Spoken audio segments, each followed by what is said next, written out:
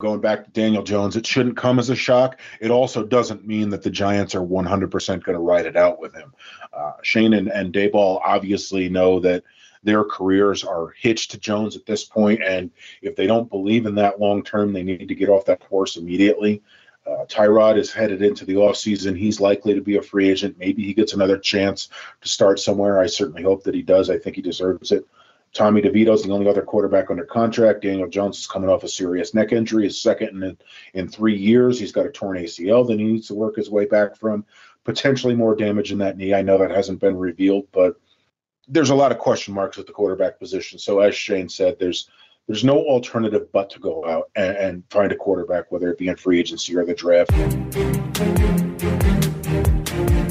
Hey there, and welcome in to the Giants Wire podcast. Ryan O'Leary here, as usual, playing host, joined by Giants Wire managing editor Dan Benton, a.k.a. the Great Danton. This podcast, powered by the USA Today Network, available on whatever platform you love most, including Apple, Spotify, Google. Go ahead and rate, review, and if you haven't already, subscribe. That's the best way you can support us, and we appreciate you all. Hi, Dan. Go ahead. Your Giants beat my Patriots. Have at it. The floor is yours. I got nothing to say. I got nothing to say this week. Oh, boy. It's hard to tease you too bad because that was one of the ugliest games of football I've ever seen in my life. Bad. But the bottom line is Tommy Cutlett is 2-0 as a starter in New York. How you doing?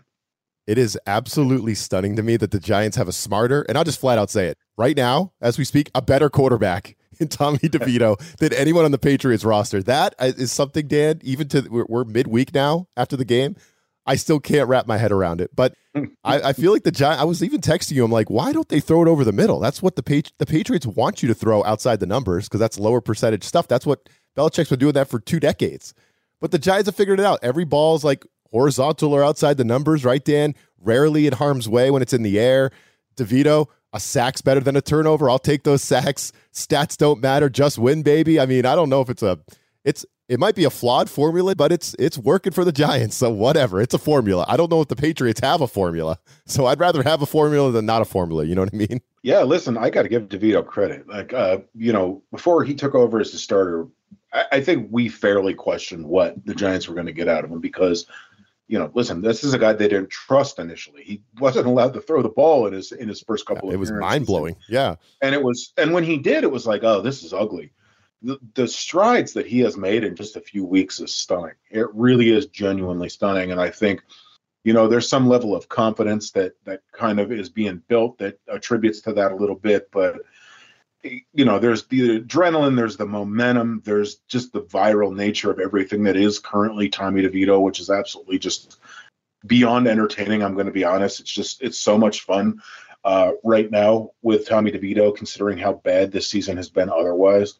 And he wasn't perfect on Sunday. There's no ifs, ands, or buts about that. But he didn't turn the ball over, which is key. Well, he fumbled. They attributed the fumble to him, which I think is foolish. Yep. I don't really think that was his fault. I think that was Robinson's fault. But that's splitting hairs, basically. He didn't turn the ball over. He did take some sacks that he shouldn't have taken, but I'd rather have him take the sacks than turn the ball over. His processing needs to speed up. It's clearly an issue, but he's an undrafted rookie quarterback, so you can't really fault him on that too bad, especially given the fire that he was thrown into. But the bottom line is he's doing enough to win. He's being a good game manager, and he's got a few big throws that he can make here and there throughout the game. He trusts his wide receivers. He trusts Jalen Hyatt. Kudos to the coaching staff for finally increasing Hyatt's role on the offensive side of the ball. He's a factor. That's just all there is to it. And when you've got a guy that's going to just be comfortable enough to throw it up to him, good things are going to happen. And so far, so good. Listen, they haven't played, world beaters over the last 2 weeks. Obviously, a Washington team that they traditionally dominate, and a Patriots team who, no offense, buddy, they're really bad. they're really bad. Especially at the quarterback position, they're absolutely terrible. But a win's a win, and it's hard to win in the NFL, and so far, Tommy DeVito has done only that. No, on one sideline, you got DeVito strutting his stuff out there, strutting around, and you got Mac Jones trying to hold back tears on the other sideline. It's just like, oh, God. Mac Jones, my goodness. I texted you during the game, what is this dude doing? He's a pumpkin. There were so many. Yep. Yeah, it's crazy. There were a couple throws where I'm just like, what the hell is this guy actually thinking? Like, what is he possibly seeing on the field right now? Mentally and physically shot. He hasn't been right since week 4, Dan, the Cowboys game. When he had 2 turnovers for touchdowns, they got blown out 38-3. And then he came back the next week at home against the Saints. And we all know the Saints and the Giants are going to play them in a few weeks here. The Saints are mediocre at best. They're not a good team. The Saints beat the Patriots 34-0 in Foxborough. I mean, it was very clear, and Mac was terrible in that game too. He had another pick six. It was very clear mentally, physically, he was shot. His footwork was screwed up. He was just completely shot. And Dan, he has inexplicably started every game since the Cowboys game. The Pats are 1-6 in those games, and they're averaging 11.6 per game on points per game. On offense. And like I said, the kid's all but crying on the sideline, begging to be taken out and relieved of his duties. And Belichick keeps saying, "Nope, get back out there." I don't know what's going on with the Patriots, but that is not our lead story. That is not our lead story here on the Giants Wire podcast. That's one for Jordy McElroy and Patriots Wire. We'll get to that one later. I will wrap it up with some wild stats. Did you see what Mac Jones's QBR was for the game? I think I blacked out everything from the game already. Go ahead. It was 7.2, and you know why that's significant? Because if you didn't throw one, go ahead. Yeah. No. Tommy DeVito's QBR was 7.4. What? So make sense of that. Make sense of that for me. Well, I mean, I don't think the Giants score a point if they don't get those turnovers. I mean, that's the way it's been the last 2 weeks. But still, I mean, to watch what Mac Jones did compared to, and again, Tommy DeVito wasn't a world beater, but to watch what Mac Jones did, and then to watch what Tommy DeVito did, and to see them essentially given the same QBR, it's why some of these stats and analytics I think are absolute garbage. Throw that one out the window. DeVito is way better. I mean, at least he understands how to protect the freaking football. I would take Tommy DeVito over Mac Jones or Bailey Zappi. I promise you that. I'm all in on DeVito Mafia here.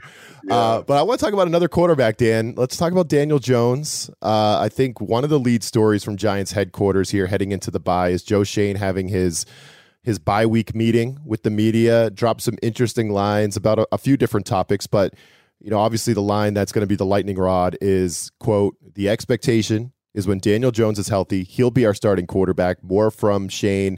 I've seen it. You all saw him last season. The guy won 10 games. He won a road playoff game for the Giants. You saw the preseason. I just think we got punched in the nose early on. We dug ourselves a hole and we weren't able to get out of it. I still believe in Daniel. Certainly does not mean that the Giants aren't going to address the quarterback position in the draft or free agency, Dan. Actually, I think Shane basically told us that they were definitely going to do that. But the Giants kind of throwing their weight behind Daniel Jones is an interesting one. I mean, it doesn't really mean anything, right? I mean, they could change their mind. I mean, this is the NFL. But what do you think about those comments by Shane kind of saying, hey, DJ's still our guy? I don't think it's a surprise. I don't think it's controversial. I am surprised that there was surprise.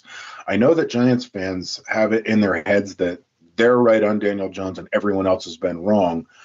But again, we've talked about it on this show. It's multiple general managers. It's multiple head coaches. It's multiple offensive coordinators. It's multiple quarterback coaches.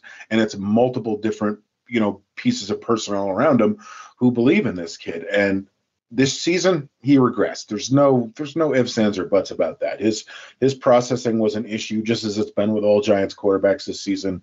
That can be attributed somewhat to the offensive line, but not entirely. These guys are getting beat up pretty good. They're on pace for almost the all-time record in sacks allowed. They're only a couple short, and they're doing everything they can to make sure they break that record. So it's hard to function in those particular situations. And I know people want to argue the point that, Tommy DeVito has been able to produce at a higher level than Daniel Jones has, but the actual EPA values on that doesn't add up. It doesn't suggest what the eye test says. Actually, Tommy DeVito's EPA is lower than Daniel Jones's, which is amazing because they're actually the two bottom quarterbacks in the NFL in EPA right now. But again, going back to Daniel Jones, it shouldn't come as a shock. It also doesn't mean that the Giants are 100% going to ride it out with him. Shane and Daboll obviously know that their careers are hitched to Jones at this point, and if they don't believe in that long term, they need to get off that horse immediately. Tyrod is headed into the offseason. He's likely to be a free agent. Maybe he gets another chance to start somewhere. I certainly hope that he does. I think he deserves it. Tommy DeVito is the only other quarterback under contract. Daniel Jones is coming off a serious neck injury, his second in 3 years. He's got a torn ACL that he needs to work his way back from. Potentially more damage in that knee. I know that hasn't been revealed, but there's a lot of question marks at the quarterback position. So as Shane said, there's no alternative but to go out and find a quarterback, whether it be in free agency or the draft. If it is the draft, it's going to be dependent on where they select. Right now, they're at number 5, but they're actually trending in the sort of wrong direction for the Caleb Williams, Drake May, sweepstakes right now. So it'll be interesting to see how things play out. But it's not a surprise that they committed to Daniel Jones as their potential starter when he's healthy. Even if they do draft a top quarterback, I still think Jones is going to get the nod when he's healthy. I don't think that's really much of a surprise. I think we talked about it last week on this show. Maybe go back to the traditional approach of, letting the rookie sit for a bit. I know that's not really the way that they do that these days, especially with the money investment. But maybe that's the approach that the Giants take, especially with Jones on a rather massive contract next year. Yeah, I mean, it makes sense. I mean, how many of these quarterbacks picked high in the first round are just flaming out left and right? Could go back to the Mac Jones draft. He's not the only one from that class. Zach Wilson, Trey Lance, Mac Jones. Who knows if the Bears might move on from Justin Fields, although I kind of like Fields. But, it is kind of a crapshoot. Shane referenced the 2018 NFL draft, but you could really pick any one. Like, when it comes to first-round quarterbacks, these experts, the general managers, the scouts, et cetera, are actually wrong more often than they're right on these guys. And you could just go back to the draft when Jones was taken. Leading up to that draft, the big talk was that, Josh Rosen, Sam Darnold, Baker Mayfield, these were the guys that the Giants needed to get because they were the long-term, success stories that were going to be. They were the next Peyton Mannings and Dan Marinos and Joe Montanas, et cetera, et cetera. And, very clearly that did not work out. Yes, very clearly. So, yeah, I mean, if Jones can prove that he's healthy and especially, for week 1, and you could still draft a guy, start developing the succession plan, I think that's a pretty good plan, but we'll have to see how that plays out. Tyrod, another interesting little storyline. He's coming back from the injured reserve, Dan. He's coming back, so we could talk about that here later on as well. But I do want to get to the Jay Glazer report because this one is another big story with the Giants. Jay Glazer, Fox Sports, famous, Dan, right? He's famous for these Sunday morning news drops. This is not random. Jay Glazer goes on his show on Sunday mornings and he drops news, and he's got his people, and he's usually in the know, right? And he dropped something that said, he dropped a little report that said, in terms of Brian Daboll and defensive coordinator Wink Martindale, he said, these guys are in a bad place to the point where I don't see them actually continuing their relationship after the season, maybe not even during the season. Could be a mutual parting of ways. When I talk to people inside that organization, they're saying the tension between these two, you could feel it, and it's just getting worse. Those comments by Glazer. Daboll has shot it down. The players have really shot it down as well. Daboll said something like, the only argument we have is over the last pizza, right? And some of the players repeated that too in the locker room. So that's the company line. We're just fighting over food over here, food scraps. We're not fighting over anything else. We're boys. But I don't know. To me, Dan, Glazer, not typically a BSer, even though the Giants are saying it's a bunch of BS. And it's been a rough season for the Giants. Would you be surprised if these guys were kind of sick of each other, or other guys in the room were sick of each other? I wouldn't at all. You know what I mean? In this kind of season, that's what happens. So that's kind of where I'm at on it. But what do you think about this whole thing?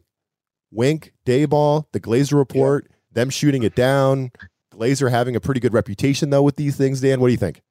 I challenge anyone to tell me a report that Jay Glazer has gotten 100% factually incorrect ever.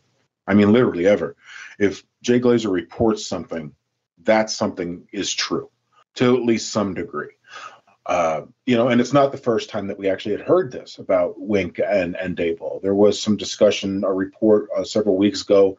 Fox Sports, Ralph Acciano reported that it was very likely that Wink and Kafka were both gone after the season. Now, he didn't go into any great detail on any kind of rift between Wink and Daboll, but that's something that we've all seen with our very own eyes. I know the Giants, Wink and Daboll, all insisted that their viral spat that lasted over the course of halftime was nothing more than conversation about coverages, but that was a pretty intense and long, extended conversation about coverages. Yep. It wasn't the normal football activity like everybody wanted to pretend it was. And although the Giants and the coaches and the players have all shot this down as nonsense, There have been multiple reports since then, one in The Athletic, another in New Jersey Advanced Media, and even more recently, our buddies at Talking Giants, Bobby and Justin, had ESPN's Jordan Raanan on their show just yesterday. We're recording this on Wednesday. They had him on Tuesday, I believe it was, and he confirmed Glazer's report almost outright that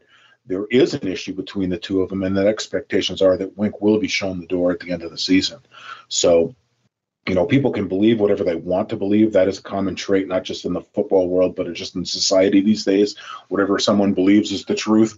But the truth is what Jay Glazer reported. And I find that unfortunate because, the Giants have a lot of problems. Wink Martindale is not one of those problems. So that's not a particularly good look. And I thought the optics after the game this past week were rather foolish. I know to the naked eye it was this wonderful story and, these guys love each other. That's not the way that I interpreted that. Are you talking about the game ball in Yes. the locker room? Yeah. I didn't see that until you guys had it embedded in your Giants Wire article, Dan. I didn't see that. When I saw it, I was like, oh, what are you guys doing? That is so staged. Give me a break. But no, you have a good take on this. Why do you think that was so? Why are you rolling your eyes at that, Dan, so much? Well, mainly because of what happened the week prior. The Giants defense, they completely dominated. It was their best performance of the entire season, all right? They completely browbeat the Washington Commanders in every single aspect.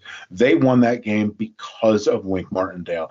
And after that game, the game ball was given to Xavier McKinney, who then broke down the team at Daboll's request, which came just immediately after the whole exchange between Xavier McKinney and Wink Martindale that played out publicly, where, McKinney expressed his grief with the coaching staff, particularly Wink, even though he didn't name him specifically, about how they don't listen to the players, which, when approached by Wink, McKinney couldn't come up with an answer as to what the problem was, and Wink threw him under the bus, which, listen, I don't think that was the best decision in the world by Wink, not at all. I've never seen him do that before. I wouldn't recommend that he ever do it again.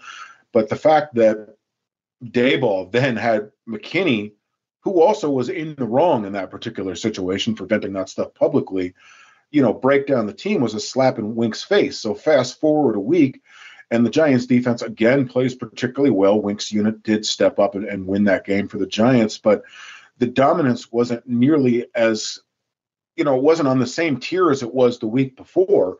And I know I'm kind of poking fun at you a little bit here, but beating the Patriots in that offense, it's not really something to write home about. I have no comebacks for you, Dan. No comebacks at all. So listen, if he was going to give the game ball out of a show of grace to Wink Martindale, it should have come a week prior, not after Xavier McKinney did it. To me, the way that I interpreted that is the report came out that morning, and the Giants just wanted to create better optics for themselves. So, in a game that it wasn't necessarily as warranted as it was a week prior, when he handed the player who had griped about Martindale the ball, he kind of just tossed Martindale the ball and said, good going, good job, pat on the back. Good job, buddy. And he literally said the to word me, buddy. it was, yeah. To me, it was like incredibly fake and dishonest if I'm being honest. That's how I interpreted it. Yep. Same here. You can read into that however you'd like, but I thought it was felt a little contrived. You know what I mean? Just, not quite on the whole there. But yeah, I mean, look, how much are you really going to say? I mean, he does deserve the credit, but he's deserved the credit largely throughout the season. Mm-hmm. The Giants defense has been inconsistent and it's had down moments, no doubt about it, this season. The two games against the Cowboys obviously stand out. The collapse against the Jets stands out. But when you look at the Giants' three units, the defense is not the major problem on the team. Wink Martindale is not the major problem on the team. The offense is historically bad. The special teams unit is historically bad. The saving grace for the Giants this season, and particularly over the past 2 weeks, and really for all four of their wins, with the exception of the Arizona Cardinals game, which was on Daniel Jones, has been the reason they've been in the position to win these games. That's what gave them the opportunity to win against the Bills. That's what gave them the opportunity to win against the Jets, even though they collapsed late. That's what won them the past two games. So when you want to gripe about something, Wink Martindale and the defense, that's not the issue here. So that tells me, from the outside looking in, that what Glazer is reporting is accurate, because there's no reason to scapegoat Wink Martindale when he's the best thing that you have going as far as your coordinators. Yeah, no, if you're Mike Kafka, you must love that Wink's out here all over the place and all these headlines, and he's in the news stuff. It's like, same with McGahee. Yep. Who, listen, I thought that guy was on his way to becoming a head coach, but his special teams were not great last year, and they are horribly bad at times this year. So again, it's just, to me, that's what makes me think it's just all for optics. It's just a show, because if it wasn't, then Wink would have gotten the game ball after the Washington game, and he certainly wouldn't be being drugged through the mud like he is right now, when his cohorts, his co-coordinators are clearly worse at their jobs than he is. Yeah, it's fascinating. I'm here for it, though. The infighting, all this crap with the Giants. Oh, it's just good eating, Dan, as always, and we got more to get to as well. And is there actually a quarterback controversy? We're not talking about Daniel Jones here. Is there a quarterback controversy coming out of the bye week? We're going to get to that here coming up next and more. First, Week 13 fantasy advice from thehuddle.com. Corey Bonini of thehuddle.com here to bring you fantasy football strong plays for week number 13. Quarterback Russell Wilson, Denver Broncos at Houston Texans. Wilson ran a season-high 11 times in Week 12, and he gets to take on a Texans defense that is allowing 20.8 fantasy points per game over the last 4 weeks. A quarterback has gone for at least 25 fantasy points in 3 straight against this defense, and 6 of the last 7 contests have resulted in 21 or more fantasy points for the position. With 6 teams on bye, Wilson should be a fine play. Running back Ezekiel Elliott, New England Patriots versus Los Angeles Chargers. This one is short and sweet. Zeke is a reasonable flyer for a cheap touchdown against a feeble run defense in a week in which a half dozen franchises are on bye. In the last 5 weeks, only 4 teams have given up a touchdown at a higher rate than the Chargers. Wide receiver Jahan Dotson versus the Miami Dolphins. Commanders receiver Terry McLaurin has posted 1 fantasy-relevant day in the last 5 weeks, and we've seen Dotson rise in that time. The second-year receiver has a goose egg in that stretch, which cannot be overlooked, but he went for at least 10 PPR points in the other 4 outings, scoring 3 touchdowns along the way. The Dolphins have given up generally neutral numbers to the position in that same time frame, but we're looking at the 7th weakest defense at limiting wide receiver scores in relation to receptions, which was the 11th most allowed since Week 7. Plus, there's a strong likelihood Washington will be forced to heave the ball all day long to keep pace. Tight end Dalton Schultz, Houston Texans versus Denver Broncos. Schultz has scored twice in the last 5 weeks, and his returns have been erratic, posting anything from 1.2 fantasy points all the way up to 29 in PPR scoring. The veteran's worst day with a target in 2023 came in Week 12. Denver has allowed tight ends to run wild in the last 5 weeks. This is the second best matchup in both primary fantasy scoring systems, and all of the key fantasy metrics for scoring fall inside the top 10 in that span. Expect a big day from the former Dallas Cowboy. For more award-winning fantasy football news, tips, and advice, please be sure to check out thehuddle.com. All right, Dan, we're heading into the bye week here. As I mentioned before the break there, quarterback controversy. Brian Daboll now has to decide. With Tyrod Taylor, on the mend and eligible to return in Week 14. We don't know his practice reports and all that crap yet, but obviously he's eligible to return. So are we going to stick with touchdown Tommy DeVito, the chicken cutlet Tommy DeVito Mafia? I don't know what all the nicknames are yet, Dan, but there's plenty of them. Are we sticking with DeVito Mania, or are we going back to Tyrod Taylor, assuming that he is indeed ready to roll for the Packers game on Monday Night Football? Dan, what should Brian Daboll do? We got a controversy. Yeah. And, Daboll was non-committal. He wouldn't commit to leaving DeVito in as the starter. And I personally, I hate the situation, because you've heard me talk about Tyrod Taylor ad nauseum on this podcast. I think he's a hard luck quarterback who is an extremely talented guy who deserves better.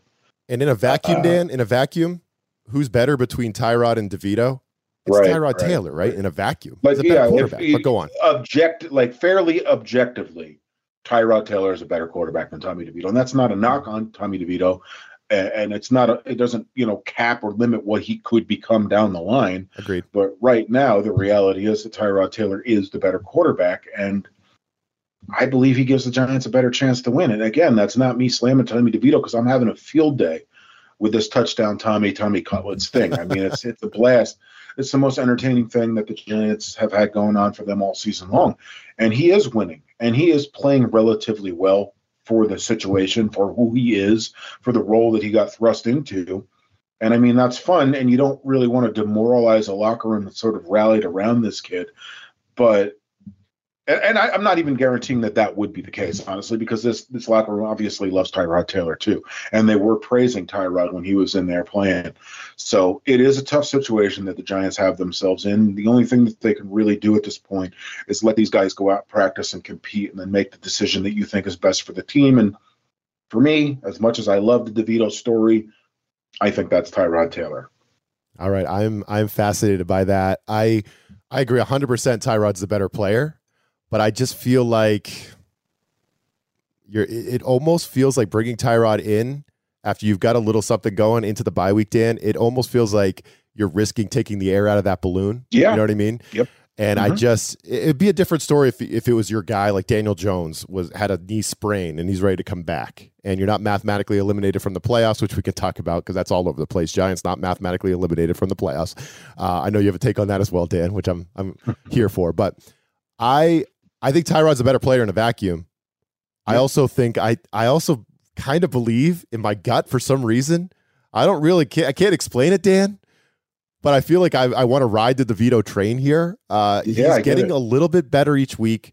You've somehow won back-to-back games with this kid. The fans are absolutely loving it. I mean, I was stunned how many fans were in that stadium for Giants Patriots. Again, a putrid football game. That was brutal. And I watched the entire thing. Bad. I watched the entire thing screaming at my TV like the rest of us.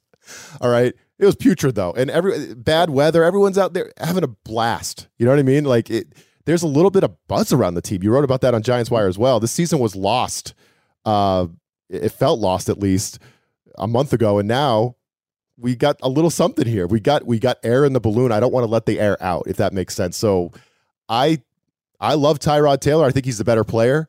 I don't think I would mess though with what the Giants have going, Dan. That's just where my gut is. Yeah, it is difficult. It's one of those situations where it's like, if it's not broken, don't fix it. And listen, they are riding the Tommy train right now, and the Tommy train is fun. The fans are having fun, and they're putting butts in the seats, which is a big deal because, obvious reasons. I don't need to drill down what we've seen this season and why it's good for John Mara and Steve Tisch to have fans showing up at the stadium, 83,000 deep this past weekend for probably the worst football game of the entire season. Oh, yes, it was.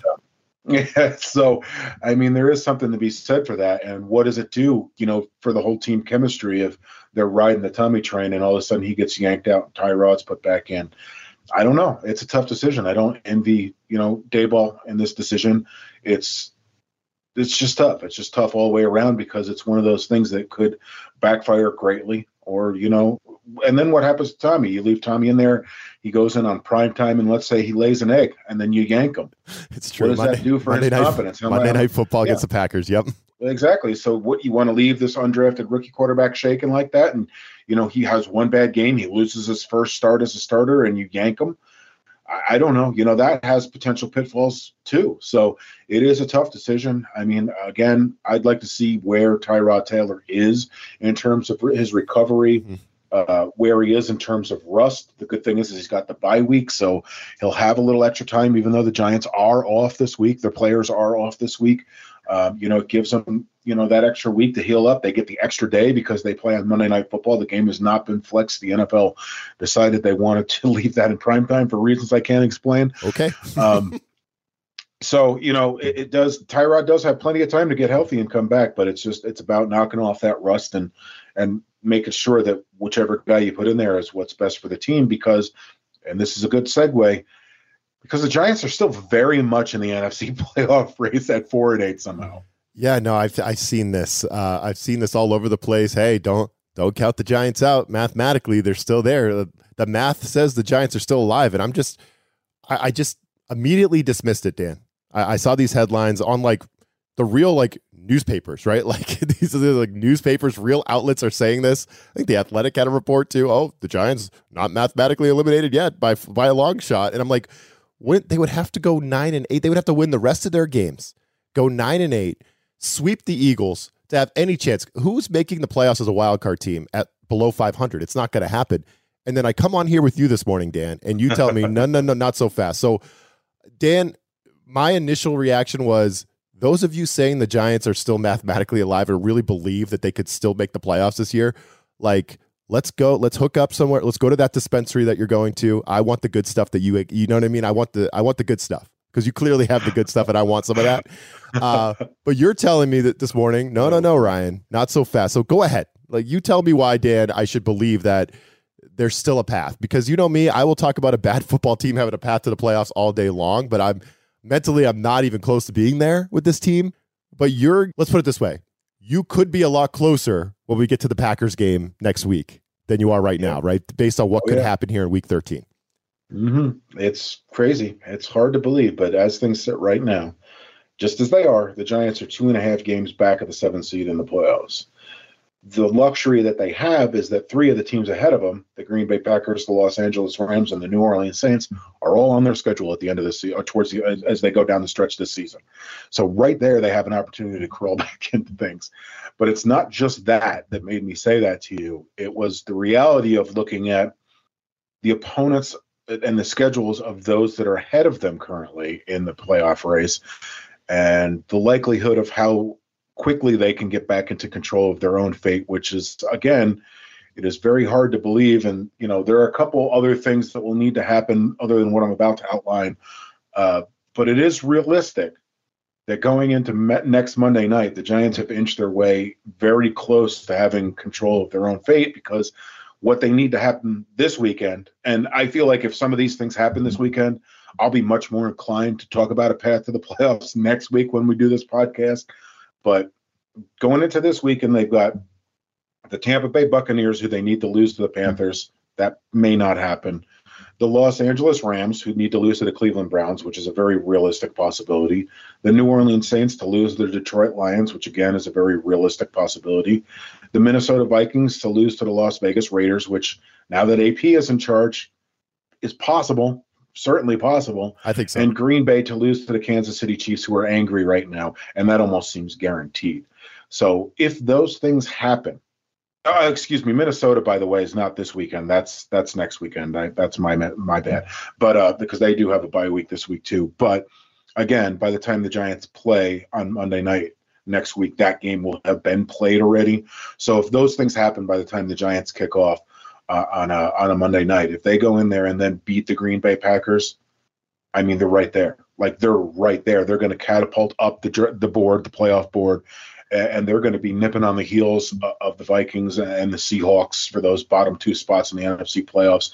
And again, they have games against the Rams and the Saints down the line from there, which are, the Giants aren't great by any stretch of the imagination, but with the way their defense is playing, who knows? These are great. These are great football teams on their schedule, right? I agree. Yeah. Yep.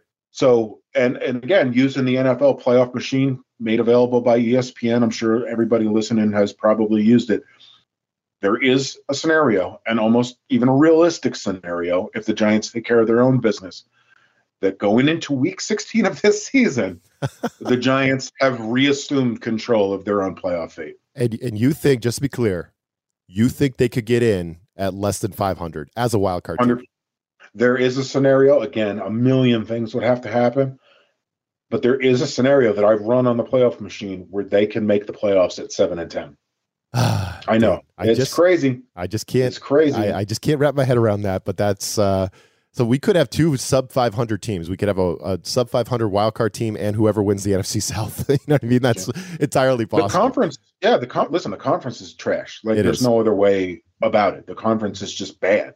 And, that's been the case with the Giants in the past, where they're a bad team, but they're in a bad conference and they find their way into the playoff hunt late. Now, 2 weeks ago, it just would have been comical to have this conversation. I refused. As a matter of fact, we had that conversation and I said, no, we're not doing that. Right. But now, again, following these 2 wins and the matchups this weekend and the matchups next weekend before they kick off on Monday night, if they fall in the Giants' way and the Giants go out and win that game, the path to the playoffs becomes extremely realistic. Like, and they don't even need to beat the Eagles in either of those games to make that happen, which is crazy, and it would certainly help them if they did.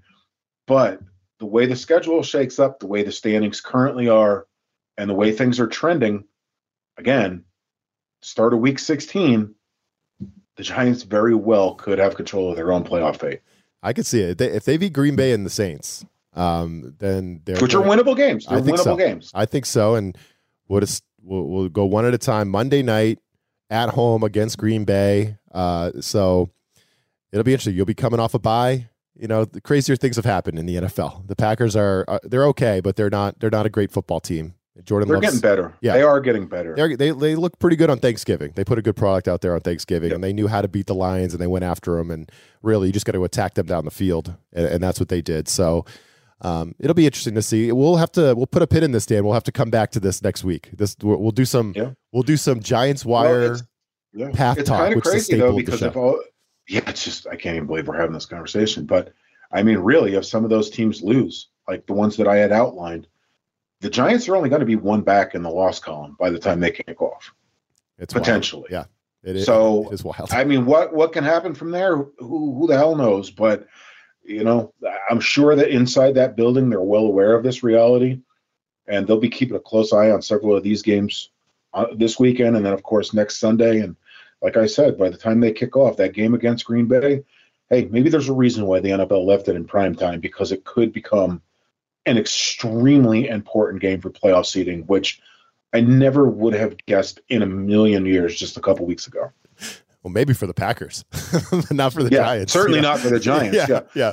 But, you know, maybe the Giants will make the playoffs, stand, and Daboll will be coach of the year again. And, you know, we'll go from, you know, going into that Washington game a few weeks ago with Daboll on the hot seat to now him being coach of the year back to back. You know, that's what we there. What the wildest thing is the Giants are the exact same amount of games away from being the number 1 overall pick that they are to being the number 7 seed in the NFC playoffs.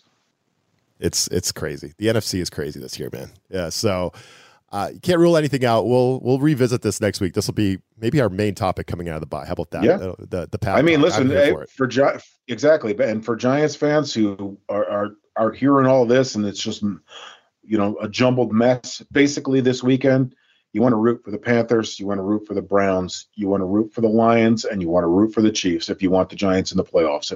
If that's not your jam and you want the Giants to have the number 1 overall pick, well, in that case, just root for your team to lose, which I find to be one of the strangest things in the whole world. But there are plenty of fans out there who do it. But the reality is, again, 3 of those 4 teams face really tough games this weekend. They could all realistically lose. And if they do, who knows? The chase is on. Yeah, I agree with that too. On Sunday, I'm a diehard Patriots fan. I was literally, I know that loss helped the Patriots. They're going to pretty much guaranteeing themselves now a top 3 pick. They might not win another game all year the way they're playing, but I was legitimately angry in that game, Dan, just because the Patriots came off a bye. Belichick was dicking around with his quarterbacks all week. Who's the starter? Mac Jones or Bailey Zappi? Who cares? Just put a quarterback out there and run the ball. But anyway, let's leave it here. Give me 1 minute on Tiki Barber being a semifinalist for the Hall of Fame, class of 2024. He's one of 4 running backs still in the running. Eddie George, Fred Taylor, and Ricky Watters as well. What do you think?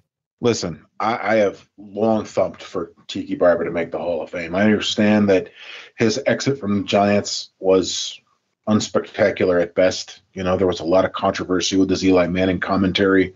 That obviously came back to bite him in the rear end immediately within 1 year of that.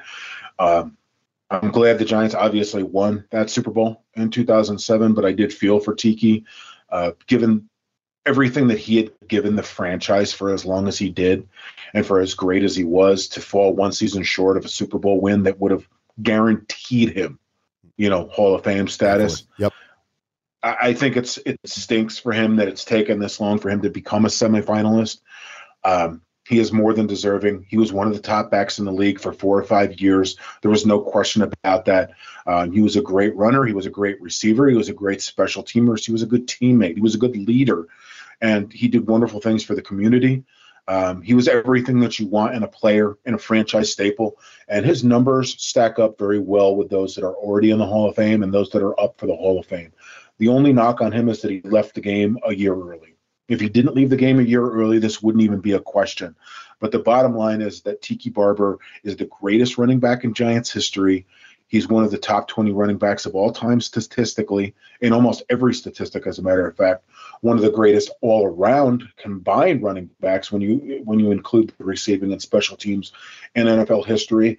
And if you just go and look at his numbers and nothing else that the man did and nothing else that the man said, you cannot come back and say those are not Hall of Fame worthy numbers based on who's up for the Hall of Fame and based on who's already in the Hall of Fame. You know, even when you compare those numbers generationally, because like I said, for 4 or 5 seasons, Tiki Barber was unquestionably the best running back in the NFL, and he 100% deserves to be in the Hall of Fame. Yeah, it's amazing he's been out of the league for 18 years. I almost forgot it's been that long. And then you look back and you remember, 2006 was his last year. Oh, man, that is painful. That is painful that he was 1 year off. It does. 1 year off. That historical, I mean, that Giants season, because of what the Patriots are about to do, will go down, and that one will be talked about long after we're gone, right? That's going to be one that is, and that Tiki would have been part of that. So for him to be out 1 year, the year before that, literally, oh man, that is brutal. Yeah. That is so brutal. It hurts to think about that. For him. What's worse is that people forget. They so easily forget that Barber left the game after his best 3 seasons. He was still trending upward when he stepped away from the game. He had 3 straight seasons of 2,100 yards or more from scrimmage. He was in the Pro Bowl all 3 times. He was earning MVP votes in 2005. People forget, and again, this is a guy who finished with, over 10,000 yards. He finished with, 55 rushing touchdowns. He was a great player. He added another 5,000 some yards through the air, even more through, punt returns and kick returns. And he was just an all around great player. He really was just a great player. And, it kind of stinks that he missed out on so much, but again, I'll thump all day for Tiki. He 100% deserves the Hall of Fame. It's unfortunate that he left a year early, and that really stinks that's been held against him for so long at this point, and that there are still Giants fans who just won't forgive him for his criticism of Eli Manning, which is ironic considering Giants fans drove Eli into the ground every single week to the point where we ran a weekly article called Poor Eli Manning, where we just compiled quotes of fans just trashing the hell out of Eli. So, it's time to move on from some comments that he made one time and just accept that Barber was a great NFL running back, a Hall of Fame NFL running back. Giants fans only like one quarterback, and that's Tommy DeVito. Other than that, they hate them all. It's so funny because I say that to people all the time, because this new generation is like, they would never talk about, Eli Manning the way I talk about Daniel Jones. It's like they talked about Eli Manning exactly the way that they talked about Daniel Jones. And they did it to Kerry Collins before him and Phil Simms before him and Jeff Hostetler. And you could take it all the way back. It's how it is being a quarterback in New York, is that everybody hates you until you're gone. Yep, it's so true. So, Dan, okay, great stuff as always, especially on the podcast on Giants Wire. You've hit the bye week. I hope you get some a little bit of a break, my friend, and then get ready for this playoff push that we have coming up next week. It's surreal that we had to wait 13 weeks for a bye week. Well done, NFL schedule makers. Tremendous job there. The bye week in week 13 is brutal. It's brutal, but I hope you and the crew get a little bit of a break, Dan. I do. Just don't watch the Patriots. You know that this week. Yeah. Just don't do that. I don't know. I might watch the Patriots. I just want to see what kind of crazy interceptions this team throws. I'm sure right now Belichick's at the podium being like, who's going to be my starting quarterback? We'll hear about that. I don't know. We'll see. We'll have to see. Screw you, Belichick. Yeah. It can't be back. I caught major heat for picking the Patriots to win that game last week. My buddy Dante was furious with me over that, legitimately mad at me for making that pick. And he really threw it in my face when New England missed a chip shot field goal to lose the ugliest game in the world. And I had to tell him, don't be too excited, because they both lost that game really. Yeah, that was a brutal game. But yeah, that Patriots kicker blows, and he's a rookie. They drafted him in the 4th round, and they had a chance to just go score a touchdown, but they refused to. I don't know. They played for a field goal that they can't make. It's like, welcome to my world, Dan. Well, it's funny because actually when they lined up to kick that field goal, I was watching the game with my father actually, and I said to him, the way this game has gone, he's going to miss this field goal. 100%. Going into overtime. You could feel it. I was like, there's no chance he's making this. No chance. Yeah. That was like the microcosm of what that game was. Our bad, Dante. There's, and all my buddies too gave me so much crap for picking the Patriots. I saw the line moving before the game to 4.5. I was like hammering the Pats. I thought they were going to win and lost some money on this one, Dan. So never again. Never again am I doing that. I've learned my lesson. I couldn't have anticipated Mac Jones being that bad. No, I thought I could. I mean, how could you? Like, I know he's been bad, but I mean, for people who criticize Daniel Jones, Mac Jones made Daniel Jones look like Joe Montana out there. I'm sure he does. God, give me Daniel Jones. I've said that though for years. I would rather have Daniel Jones than Mac. But Patriots people will tell you, go back to those joint practices between the Patriots and Giants back in, what was it, 2020 or something, 2021. Go back to those joint practices. Mac Jones outplayed Daniel Jones in those joint practices. Yeah, give me a break. Give me a freaking break with that. But anyway, Dan, in all honesty, good stuff as always. Hope you and the crew get a little break here, and we'll be back next week with more. We'll talk about the Giants' path to the playoffs and all that. Looking forward to it, my friend. Yeah, playoffs. Cue the Jim Mora sound, or Mora. Yeah. Jim Mora, yeah. Cue the sound. Good stuff as always. We will all catch you all next week. Thanks again for joining us on the pod as always. See you soon.